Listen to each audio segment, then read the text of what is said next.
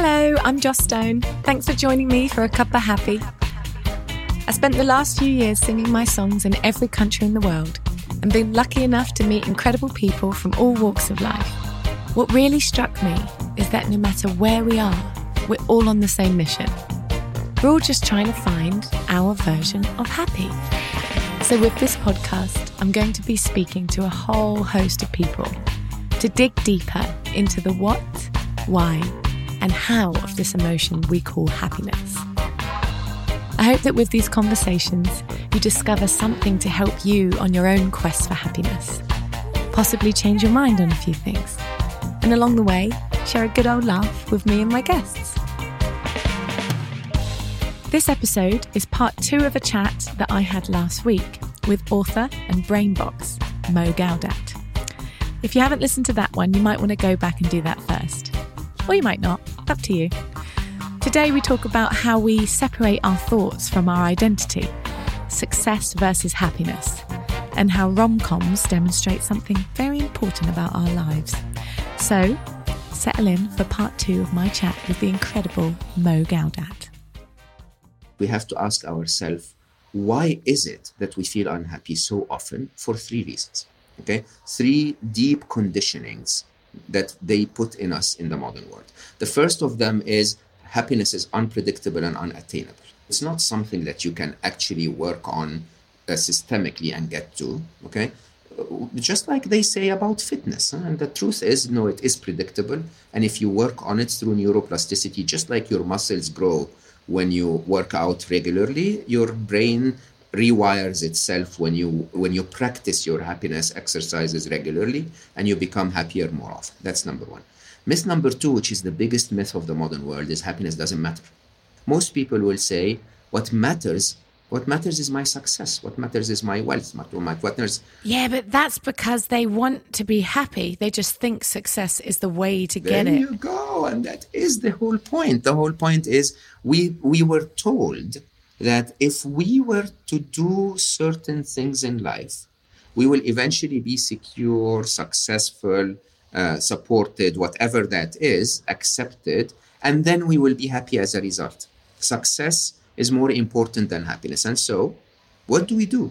We take decisions that prioritize success over happiness. We take decisions that prioritize our ego over our happiness. We take decisions that prioritize our dreams, stupid dreams, more than happiness. Because we think that's how we're going to get it. We're capable beings. So if you prioritize success, saying, I'm going to pay the tax of unhappiness until I get to success, you are likely going to get to success, and you're likely going to pay the tax of unhappiness, right?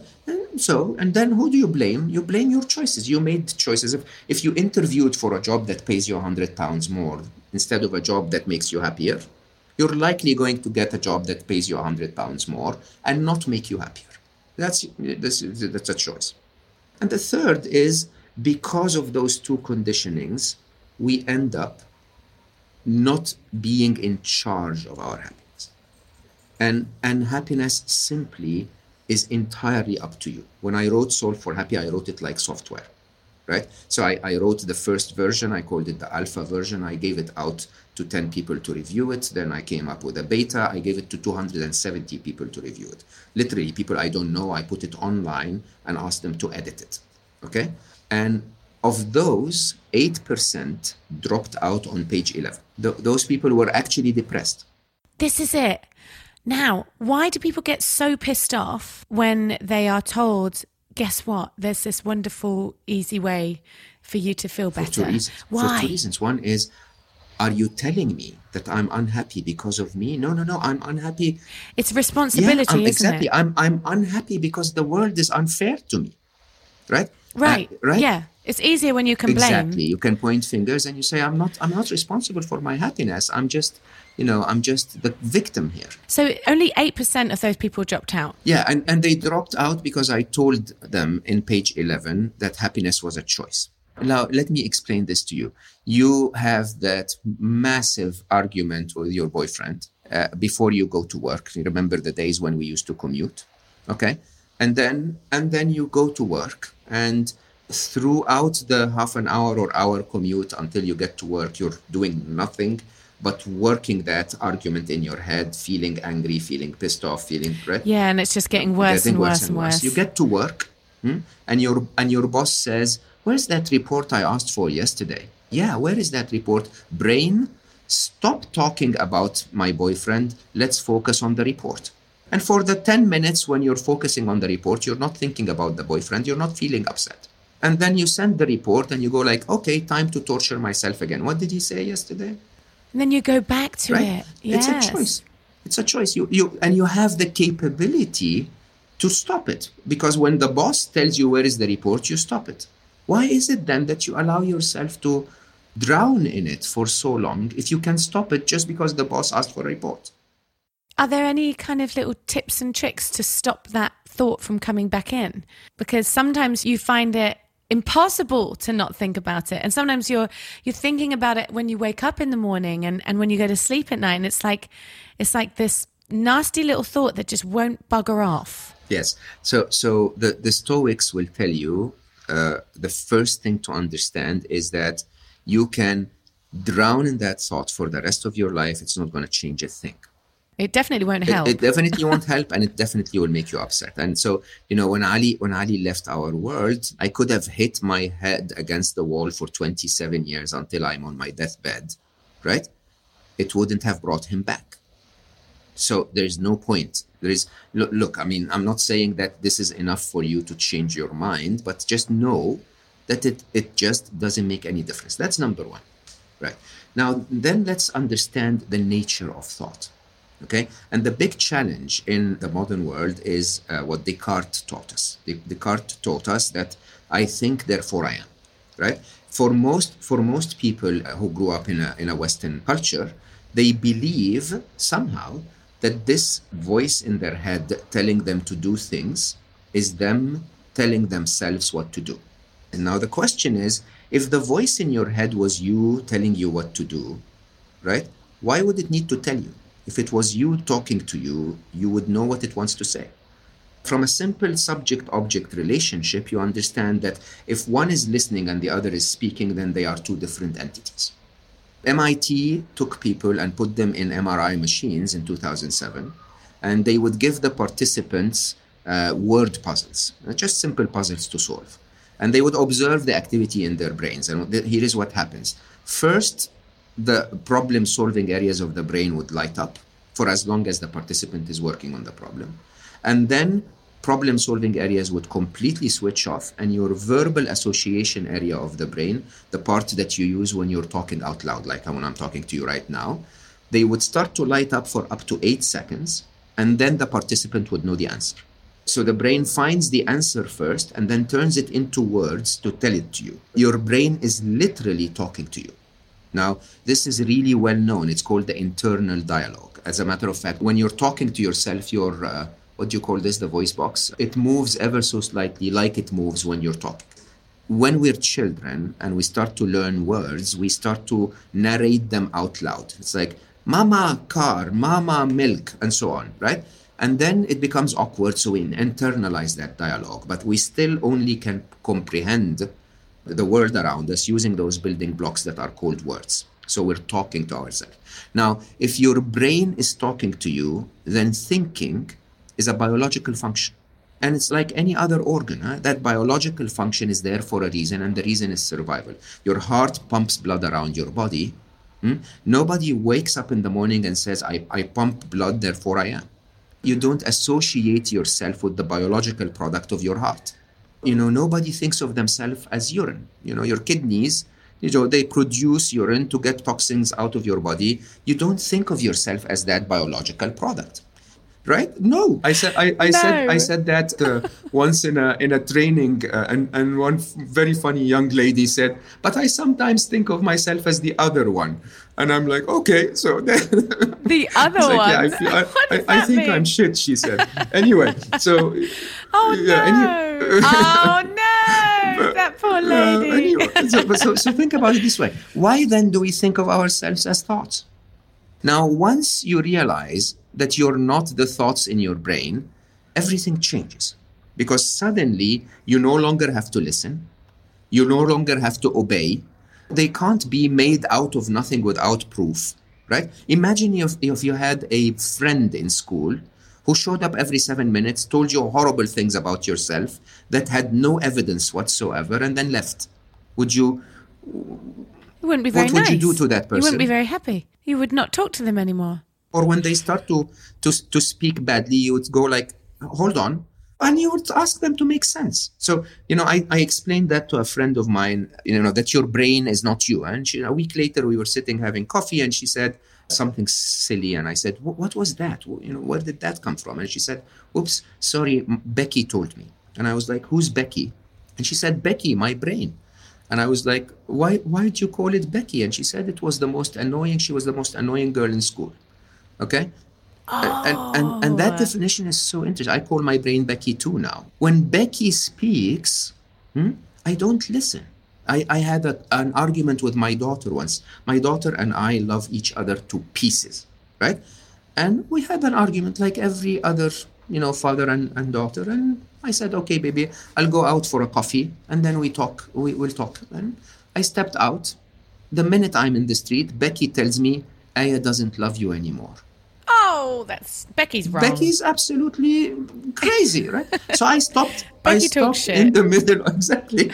Stopped in the middle of the street and out loud, I promise you, out loud, I said, "What did you just say, Becky?" Like a crazy man. Okay, and my brain was like really like, oh shit, I'm caught now, right? I was like, right. And I was like, what evidence do you have to destroy my life? How can you say something like that? Now, if we start to recognize, this is scientific, by the way, Stanford University ran research, 60 to 70% of the thoughts in an adult brain are negative. Oh my God, really? So it's more than half? Oh, way more than half. Way more than half. Seven of every 10 thoughts that you think are negative. That's not good. And you have to ask yourself, is life really, is 70% of my life wrong? I wouldn't be alive if 70% of my life is wrong. Yeah, that's not right. If that's how our brains are acting, we need to really seriously sort ourselves out. How do we sort that out? How do we stop our brains from being Becky's? Every time Becky brings you a negative answer, you ask her for a positive one. I have a very simple rule with my brain. Very simple. My brain is allowed to give me a positive thought or a joyful thought. That's it. Okay? Like you would want from a friend. When Ali died, my brain started to attack me and say you should have driven him to another hospital. Oh no! It happens, right? And so, yeah. Well, you start to blame yourself and think, well, what if? And then the question becomes, okay, brain. Literally out loud, huh? Okay, brain. So, what can I do with this? I can't go back in time and drive him to another hospital. Can you give me something useful to do? Okay. And then, 4 days later, my brain comes back after Aya's dream and says, okay, let's write the book. Let's share his wisdom. And is that a useful thought? Yeah, very useful, brain. Let's work on it. I cannot wait to read that book. That is the silver lining. You've turned something so difficult, and I guess it's because you've decided to ignore Becky. You've turned something so horrible into something so beautiful and so helpful to so many people. Nothing is horrible. Nothing is ever horrible. Tell me, how did you get to that? Even the death of your son that you loved so much. Nothing is ever horrible, because if you look back at the most difficult parts of your life, I actually wrote a thought experiment in Solve for Happy, and I ran it with around 20,000 people in trainings. And the thought experiment is called the eraser test. And basically at the time I was still at Google X, and so I told them I've invented something in Google X which will allow us to pinpoint a point in the past, okay, your past, and erase it completely. That bully or that annoying boyfriend or whatever it is that you want. Erase it from your mind. Erase it from the world. It never happened. But this isn't real, right? It's a thought experiment, okay? Right. I thought and I asked people... Well, you never know with Google. They can come up with all sorts of mad stuff. So I asked people, and I said, okay, pinpoint the most difficult one of those experiences, and I will erase it for you. And you know what happens? 99.999% of the time, people will say, oh yeah, I want to erase that, a horrible boyfriend, okay? And I say, okay, but please understand that if you erase him, you're going to erase everything that ever came as a result. You're going to erase every person that you met through him. You're going to erase everything that you've learned because of that experience. You're going to erase everything that resulted, that made you the person that you are right now. Have you seen the movie Eternal Sunshine of the There you Spotless go. Mind? Yes. That's this. And it's devastating when they go through the erasing process. It's just devastating. You wouldn't want it. And the question is, if you really think through the eraser test, would you erase anything? Would I erase anything? Yes. Okay, what was that? The death of my dog. The death of your dog. Would you erase that? Yes. Okay. And would you erase the death of your dog? Because it's so sad. It is sad. I don't like sad. it. I understand fully. But hang on, does that mean that I have to erase all the memories of her? No, you just have to erase all of the memories that resulted from losing her, including your dog now. Oh. No, because there's things that have happened because of that. And the whole point of life is this. Like Ali used to tell you, huh? Oh, it's horrible. No, it's not. Nothing's horrible, It's sorry. not. See, I need to be retrained. I need that cognitive behavioral therapy. It is life. It is life. Life is to be lived. Sweet and sour is not, we don't enjoy sweet and sour because of the sweet and not the sour.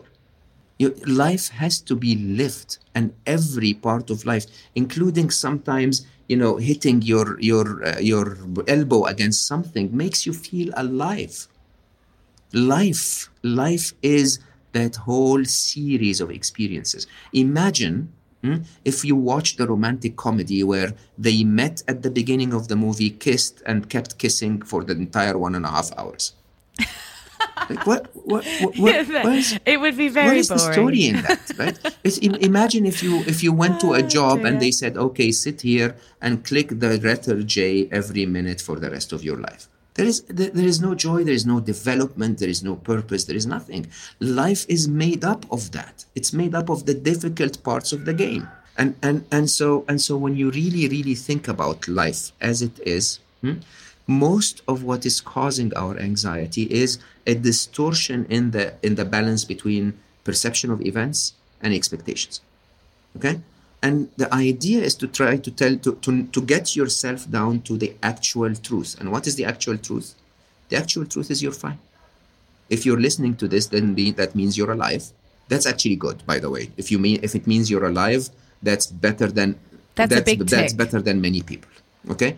That you actually have a device that runs a podcast player on it, that you can spend 1.5 hours to listen to us, right? Which, by the way, makes you much better than many people in the world. And now you're listening to us trying to talk about happiness instead of listening to some kind of a news network trying to tell you that the world is going to end tomorrow. That's actually quite good. And I can count for hours the number of blessings. It's a counting your blessings thing. I mean, everything that we've spoken about today is about counting your blessings, isn't it, really? It's about kind of looking at the reality and going, why is everything okay, rather than why is everything not okay? Honestly, we take so much for granted. It's just interesting, isn't it? When you travel a lot and you see the world, you kind of realise, bloody hell, we're so lucky, hey? Yeah, I just want people to feel that way, to feel lucky. Being lucky is useless if you don't feel lucky. Look down. Look at so many people around you are suffering so much more than you. Western cultures, and I'm not against Western cultures. Understand? I'm Eastern born and cultured and Western educated, right? Do you think people are happier in the East or in the West? And people have less in the East? More doesn't make you happy. It just makes you really annoyed, because then you want more exactly, and more. And it makes you concerned about losing the more that you have. Yeah, it's weird. I've had many conversations. If you were to say, well, I know we haven't got this here, but if you think about, I don't know, women's rights in many different parts of the world, or, food and water in lots of different parts of the world, you feel like, wow, oh my God, this is great. But a lot of people just don't want to talk about that. They're like, no, you can't compare the two. Now, let me tell you something, and I know it will sound really, really weird, huh?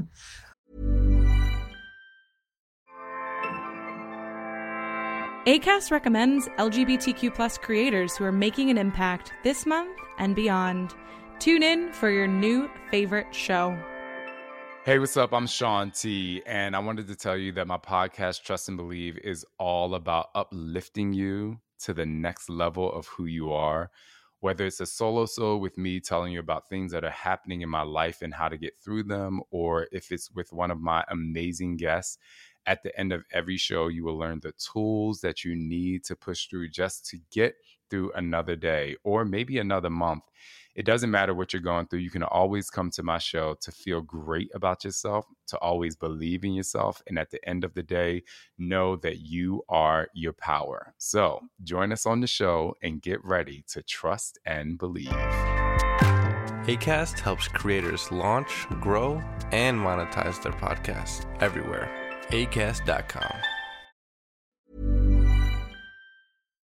Every day after Ali died, I wake up in the morning and my brain tells me Ali died. Okay? Our brains are trained. I mean, look, losing a child is unforgettable. You never overcome it.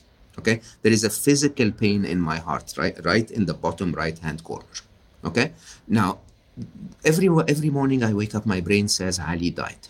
And I respond by saying, no brain, Ali lived. Because when you really think about it, I never had a contract from life to be so blessed to get him, right? And you forget that. You just tell yourself, oh, he died, life is so unfair. No, my God, life was so generous. I had a Zen, wise Yoda who is full of love in my life for 21 and a half years. Okay, what have I done to qualify for that? Why do I take that for granted? When I've lost him for 21 and a half years, I'll start complaining and say, come on, it's too long now. Think about it. You don't have to look outside. Remember, I had a friend of mine who was so, I would say it wrong, but he was so full of himself, if you want. Okay? Right? Yeah. And one day, Beautifully arrogant, we'll call it. Right? And believed that he controlled everything in life. And then he was diagnosed with a very rare liver disease, okay? Where he could not eat, could not drink, he had to be fed on tubes. He couldn't move, he couldn't do anything. And he was, thankfully he recovered. But at the end of the time, when he was spending weeks and weeks and weeks in hospital on drippers, and that's the only thing he could do, I asked him and I said, what would you want from life? He was that ambitious guy that wanted to be a billionaire and do startups and do this and that. And he said, I want to be able to turn on my side on my own. That's what he wanted? That was his massive desire from life. I was trying to tell him, expect something good from life so that it starts to manifest in your life. So what would you like? Okay. What would you... He started small, what baby would you steps. want from life? And he said, I wanted to be able to turn on my side without anyone assisting me. Now, think about that, and you will realize how blessed you are. Because you're not immune to be in his position. No, it could happen to any of us. Could happen to any of us, but it doesn't. And we forget that. We forget that 99% of our life is blessed. I think the biggest advice in the current time, though, is this is the easiest time in the history of humanity to find empathy. Ah, yes, good point. People are giving empathy out like in its droves. Yeah, because if you feel anxious, then I can guarantee you 60% of your friends are feeling anxious. If listening to us in a country where you're locked down and feeling lonely, then I can guarantee you your friends are feeling lonely too, right? Your friends, your loved ones. Empathy is to be able to feel what others are feeling. So it's so easy. Look inside you, and what you feel is what they feel. It's the easiest time. You're not on your own. Yeah, it's the easiest time ever for empathy. Now, the only thing is that empathy, as much as wonderful as it is useless. Okay? Empathy is useless? It's totally useless, because what do you do with empathy? Empathy is for me to feel your pain. Compassion is for me to do something about it. Oh, right. So, so when you show your empathy to somebody, that's useful. Absolutely. But just having empathy is not. Having empathy sometimes even works against you, because it makes you feel the hardship that people are going through, and it makes you feel helpless. Right? This is the thing. That's one of my biggest issues, I think, is when people around me are sad, I will be sad so much for so long. And my boyfriend is saying to me, there's nothing you can do. It's not your sadness. And I'm like, yeah, but I want them to be happy. And they're not. And I don't know how to fix it. And it's like, wow, that is really pointless. Yeah. No, so reality is there is always something you can do. Okay, you cannot fix it, but there is something you can do. These are two different things. In Islamic culture, we say there are 3 ways you can change something, right? The best of them is to take action with your hands, with your words, with your hands. So if someone fell, the easiest thing you can do is to carry them. If you can't do that, then use your words. Okay, tell them, I'm so sorry that you fell. I'm so sorry I couldn't pick you up. Right? I wish for you to be better and safe and so on. Okay? Show them, with words, show them that you love them. Yeah, absolutely. And if you can't even do that, by the way, in our current times, that's the easiest thing. You can call people up who are locked down and tell them, I feel what you're feeling. I wish it was easier. Okay? You don't have to unlock them if they are living in France or whatever. You don't have to let them loose on the streets, but just telling them that you empathize is good. That's action. And the third is in your heart. In your heart is to say, I wish they were better. It's not just I'm sad that they are sad. But in your heart, can you wish for them to be better? In your heart, can you wish that you could call them and comfort them? In your heart, can you wish whatever it is that you could have done to help them? And that's all you can do. And if you've done any of those, you would feel better than just having the empathy and sitting back and complaining, oh, my best friend has lost her boyfriend and she feels horrible. Like, okay, what can we do with that? Yeah, this is the ultimate time for compassion. It's the easiest time for empathy, and it's the ultimate time for compassion. And believe it, nothing ever will make you happier than making another person happy. So true. That's what you're doing all the time, every day. I'm the happiest person you can meet. You are happy, right? I really am.